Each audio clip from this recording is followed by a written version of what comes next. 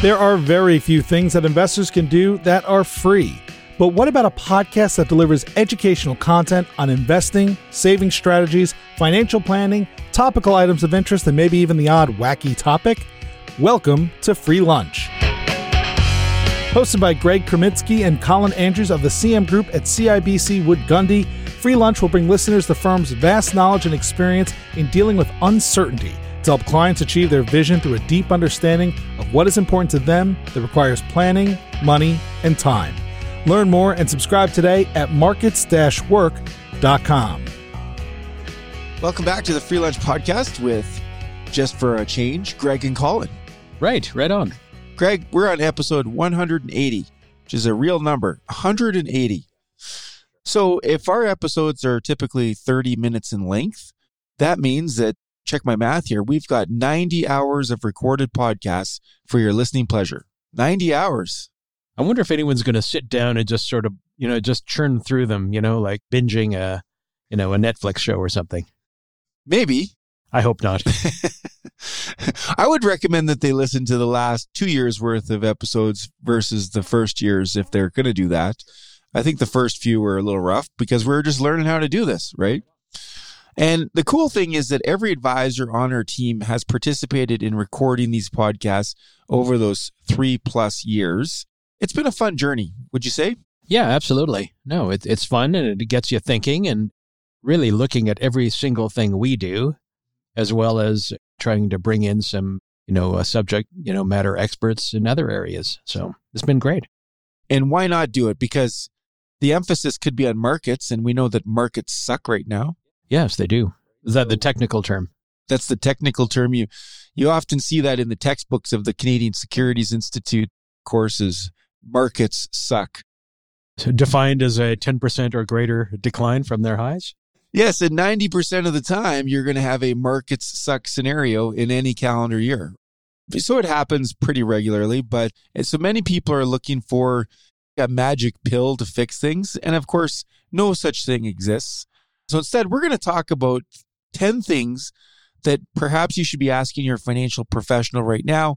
And this list is borrowed from one of our previous guests on the show, a friend of the show, Dr. Daniel Crosby, who is the Chief Behavioral Officer at Orion and just is an all-around good dude. These 10 questions he presented as 10 things you should ask your financial advisor. These could be questions that you might ask if you're looking for a new advisor, or if you already have an advisor and just wondering, hey, do I have a great advisor? And so these are the 10 questions. So number 1, are you a fiduciary? It's a big question. It's a big question. And why is this an important question? It's important because a fiduciary has regulatory and legal requirements that may not apply to many people in the financial services arena. So let's start by defining what a fiduciary is. And we've covered this, I believe, in one previous episode. A fiduciary is someone who manages money or property for someone else. Okay, and usually that means on a discretionary basis, which means that person manages money on behalf of someone else and has their discretion to make transactions, buy or sell decisions. Without discussing it with them. Exactly. So when you're named a fiduciary and accept the role, you must, by law, manage the person's money and property for their benefit, not yours. That seems fairly straightforward. But the interesting thing is that not all advisors are fiduciaries. No, it's actually really hard to be a fiduciary.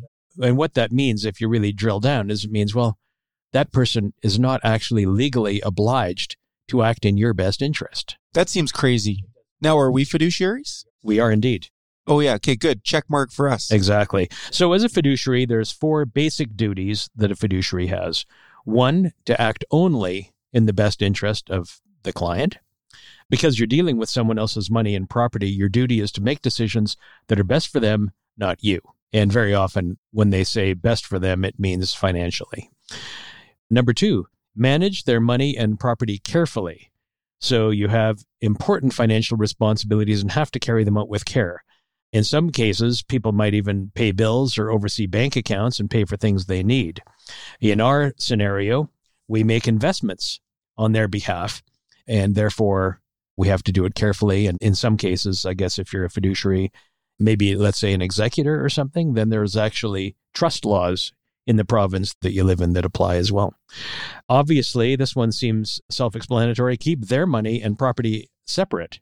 So never to mix their money or property with your own or someone else's.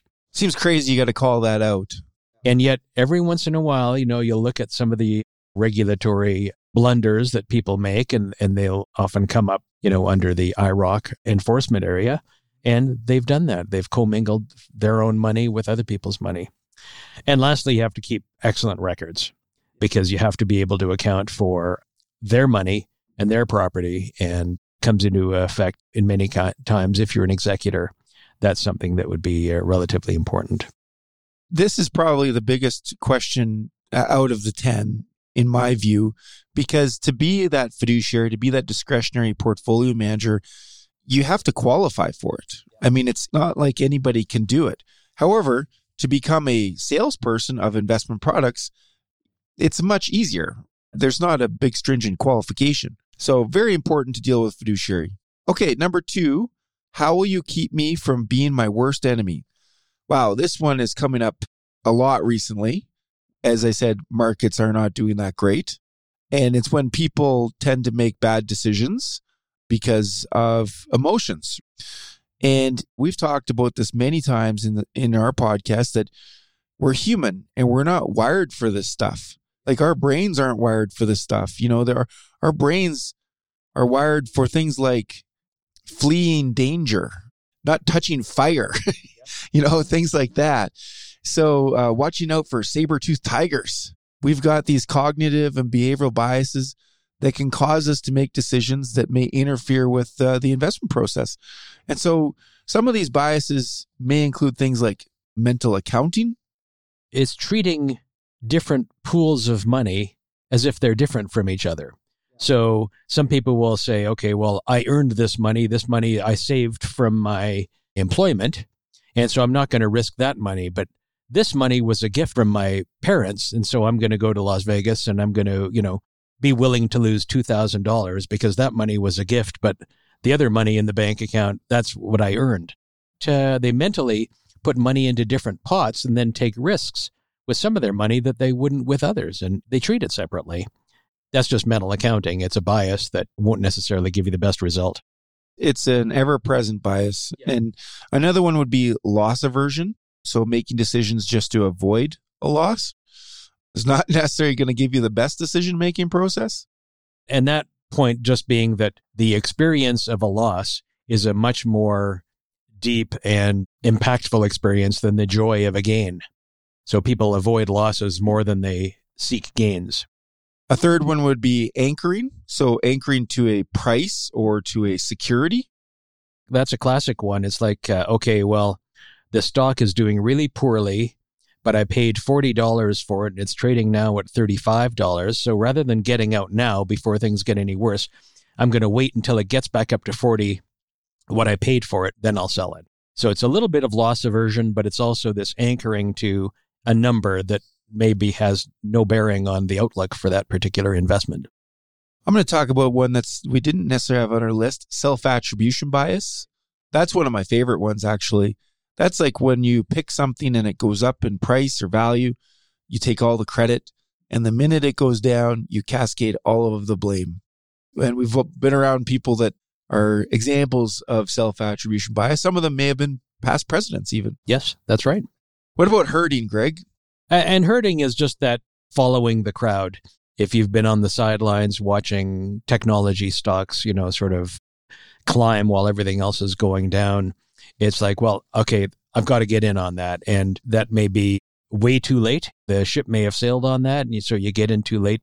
You want to follow the crowd. It's like, well, everybody's doing this, or I've read that everybody's doing this. I should do that too. Yeah, just like everybody bought a fidget spinner years ago. Exactly. Those things died.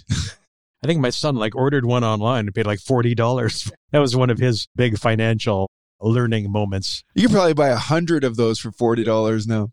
So going back to the question, how you keep me from being my worst enemy, is that a lot of people look to people like ourselves for things like stock picking, security selection, etc. But Vanguard and Russell put out these reports every year called The Value of Advice. And in it, they identify that one of the biggest roles that an advisor has with their clients is actually protecting them from themselves, from these behavioral biases and offering behavioral coaching. That's right. And that can add 1 or 2% improvement, Per to year. the overall portfolio. That's right. Compounded per year. Number 3, how do you charge and how much do you charge? Well, that's a question that most investors should ask their advisors. And it's such a basic question, but the amazing thing is some advisors may not actually be able to answer that clearly and succinctly or even accurately, and explain why. So many advisors these days, and particularly advisors who are fiduciaries, use an asset-based fee model. A certain number of assets being managed, there's a flat fee applied to those assets. Like a percentage. Exactly. And in that model, the client knows exactly what fee they're going to be charged and what services will be provided, regardless of the types of investment instruments being used in the portfolio, whether they're stocks or mutual funds, bonds or bond mutual funds, ETFs, and regardless of the number of transactions required. So in advance, the investor knows exactly what their fees will be for the upcoming year. Now, some advisors still use a commission-based model, which is a model based on the fact that every time there's a transaction, there's a charge applied to it, a commission. That to me is knuckle-dragging behavior.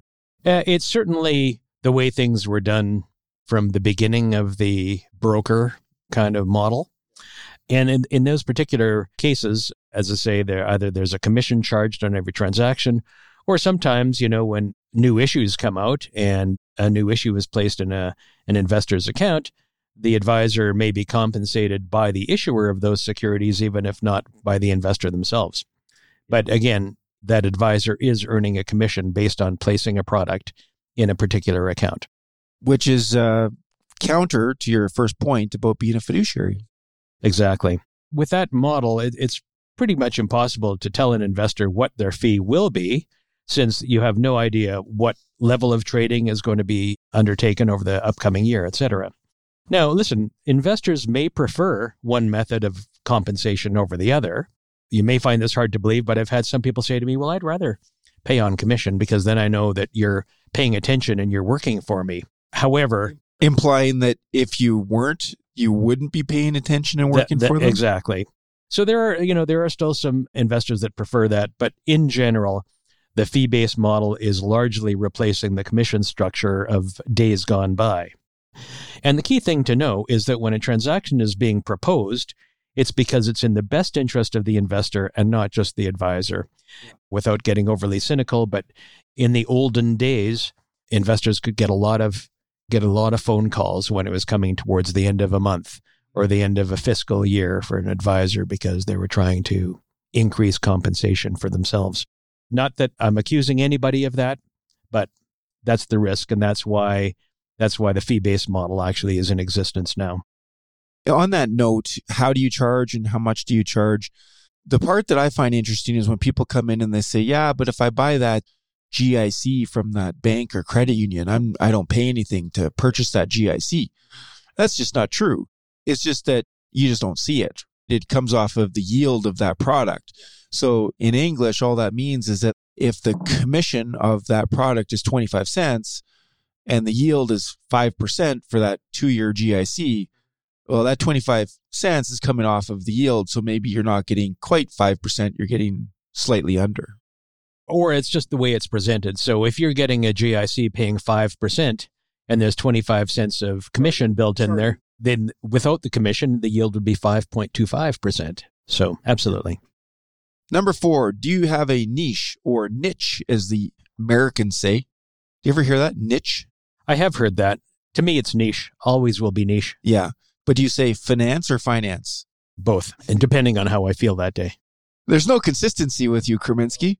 All right. So some advisors may choose to specialize in a specific customer type, something like business owners, dentists, lawyers, doctors, whatever. Others have more of a values-based investment approach, something like ESG, environmental sustainability, or SRI, socially responsible investing. So it's really important to understand if the person you're working with has specific strengths or expertise that you're looking for, or do you want someone that can address all of your planning and investment requirements? And where I see this is in the past, we've had people referred to us that have come in and they've told us what they want to do. They want to have their $5 million or whatever it is, the size of their portfolio, and they want to trade dividend-paying stocks in a sector rotation strategy. And we've looked at those people and said, well, we're not right for you. And it's nothing against them. It's nothing against us. But you really need to have an understanding as to the investment philosophy of the person you're dealing with. And just because somebody focuses on dealing with dentists doesn't mean that they're going to be a good advisor. Well, that's right. When you talk, people that specialize in dentists or specialize in small business owners, what you're looking for there is not actually the specific investment philosophy, because the investment philosophy could be the same regardless of what they do for a living. Perhaps they offer some expertise in helping dentists with practice transitions or tax issues and things like that. I think it's just important for people to know, are you, a specialist, or are you a generalist that can address all of the needs that I might have? I ran into this one in a recent social media post in my community I live in. Somebody posted about a firm that will go unnamed that happens to work quite closely with medical professionals. They asked for sort of like a survey of the people in our community, if anybody had worked with them and what they thought of them. And there was quite a few negative comments actually about this particular firm that shall remain unnamed. And I couldn't help myself, Greg. I said, you may want to check out the CM group. I hear they're a good group of people to work with, which happens to be our group, of course. Okay, number 5, what services do you offer? So that ties a little bit into the previous question. Many investors still believe that their advisor is really just a stockbroker, because that's how this industry started up decades ago. And it's probably not true for most advisors these days.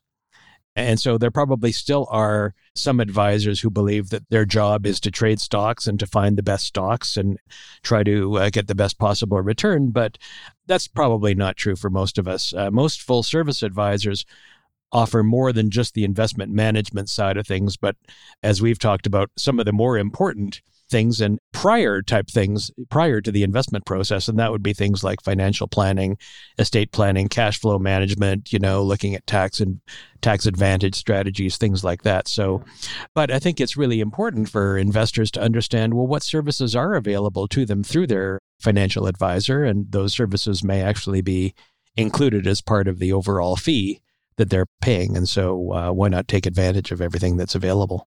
Well, and we had Brian Portnoy on the show a few weeks back, and he talked about how the role has changed from mechanic to guide.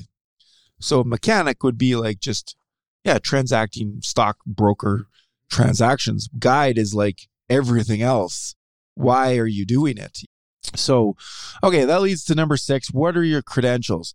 This one's pretty important. As I said, the barrier to entry in the investment field is pretty low. It's not that hard to do your Canadian securities course and get licensed. But that's just where it begins. I mean, you and I have a lot of different credentials. I actually counted one day. I have 14 letters after my name. I have more letters after my name than letters in my name. Well, you're lucky you've got a short name. Look at mine. I mean, I'm never going to hit that. So the point of it is, it's important to know your advisor is taking courses and earned expertise and experience dealing with issues that are important to you that require things like planning, money, and time. In addition to having a relevant education, it's really important to confirm that your advisor is committed to a continuing education. And I think this is where the industry kind of gets it wrong. Maybe I'll get my knuckles wrapped for saying this, but we do have to do like continuing education hours every year. Professional development and compliance. There's so many hours we have to do. I wish they wouldn't focus on the quantity of hours and would focus on the quality of what it is that you're actually spending your time on. Well, listen, I mean, as an example, you've been to this Future Proof Festival in the U.S. for the last 2 years. Future Proof, as you've described it, is a gathering of thousands of investment professionals from all over North America and probably some overseas as well. And these are people that are sharing ideas, sharing research, and just ways, practice management ways to do what we do better. And I would argue that having that kind of experience and exposure to those kinds of people compared to taking a 30-minute course and writing a test is, as you say, a much higher quality of education. Oh, it's ridiculous. I got back from Future Proof. I submitted my hours for our continuing education, and I was granted 1 hour. Well, there you go. I sat in on 16 presentations from some of the brightest minds in our industry, yet I can go online and do, as you say, a 30-minute webinar, and I can get 2 hours. And that really ties then into two things. One is from an investor standpoint, knowing what their advisor is doing to continually improve the way that they do their business and the kind of services that they can offer to the investors, as separate from the mandatory requirements set by the regulatory agencies that we all do. And many people, regardless of what field you're in, many fields require some amount of continuing education. And as you say, focus on quality and not quantity. And I think that all those fields should have continuing education Absolutely. requirements. I got to be honest, when you go to see your doctor, once a year or whatever, maybe you've been seeing your doctor for 20 or 30 years now. You'd like to think that the doctor has learned a few things since they graduated from medical school 30 years ago. And it's the same thing. Every field changes and grows and improves over time. And the rate of change is actually pretty high these days with new developments in all of these areas. Okay, number 7, what is your investment philosophy? Well, that's pretty critical to know and understand because, unfortunately, there's probably as many approaches to investing as there are advisors. When we've always said you could walk around our office with 60 some advisors and you may end up with 60 different, proposed portfolios. So having a clear understanding of what the advisor believes and how they approach the investment part of the plan is pretty critical. And the important thing is an advisor should be able to describe their philosophy in like 5 minutes. If anyone is taking longer to put into words how they approach investments, what their philosophy is, then that could be an indication that it's an investment approach without a clear strategy. I think also they should be able to describe their investment approach in that 5 minutes in how it benefits you, because people will talk about their technical trading qualities. And you got to sit there and go, well, how does that benefit what I'm going to do? And really, it leads to, well, what kind of investment experience are you being set up for? There are lots of people that like active trading, and maybe they even like to trade options or things like that. But their investment experience will be very different than somebody who buys mutual funds or ETFs and holds them for a long time. Okay, number 8, we're almost there. How often will we communicate? So this is going to be driven by everybody's needs and preferences, but just make sure your expectations are aligned with the person you're working with. We tend to send out pretty regular communications, lots of email communications. We do evening presentations. We do annual dinners. We do one-on-one reviews with clients. But everybody's cadence is a little bit different. Some people really want to meet on a quarterly basis, face-to-face. Others not so much, but you got to figure out how it's going to work for each of you. Exactly. And that kind of ties into number 9. What is unique about your client experience? And that's a question that's fairly important just to understand the things that you've just described. What will I experience? How often will I talk to you? How will I interact with other members of your team? And I think all of those things will help somebody understand exactly what to expect and why the services that you provide are actually better than somebody else. Yeah, because if it's just the investment piece, that's pretty imitable. It's fairly easy to replicate. It's not overly difficult. But if it's the actual experience, that's hard to replicate. You can go and you can stay at the Ritz-Carlton and have an experience, and you can stay at the Motel 6 and have an experience. Those are going to be 2 different experiences. I stayed at something called the Ritz Milner in Los Angeles one time. I went to watch the Stanley Cup Finals, my brother. We were talking to some people. They said, "Oh, where are you staying?" I said, "Oh, we're staying at the Ritz." The Ritz, oh, good for you. The Ritz Milner. It's just down the street from the Ritz-Carlton. It's way divier. It was a kind of a scary hotel to stay in. Like, I slept on top of the bed. I didn't even get under the sheets. So definitely, well, that was a unique experience. Number 10, last one. What is your succession plan? Maybe you should take this one because you're dealing with this. Are you suggesting that I'm succeeding? Well, we're all succeeding. Over the years, this issue of succession has become more and more important. Actually, I think this would now be one of the more serious considerations when selecting an advisor. That, and as you mentioned earlier, are they a fiduciary? Because in the old days, which I refer to quite a bit when we started in this business, the old days, most advisors worked independently. And so you're working with one advisor, possibly with an assistant. And when that advisor retired or left the business, the investors were they're offered another advisor at the same firm without much of a choice. And as we discussed above, the investment philosophy and approach might be completely different than the original advisor.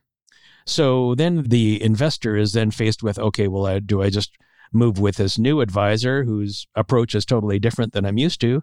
Or it becomes another search for a new advisor out of thousands of advisors available. And so neither of those is a particularly good option from an investor.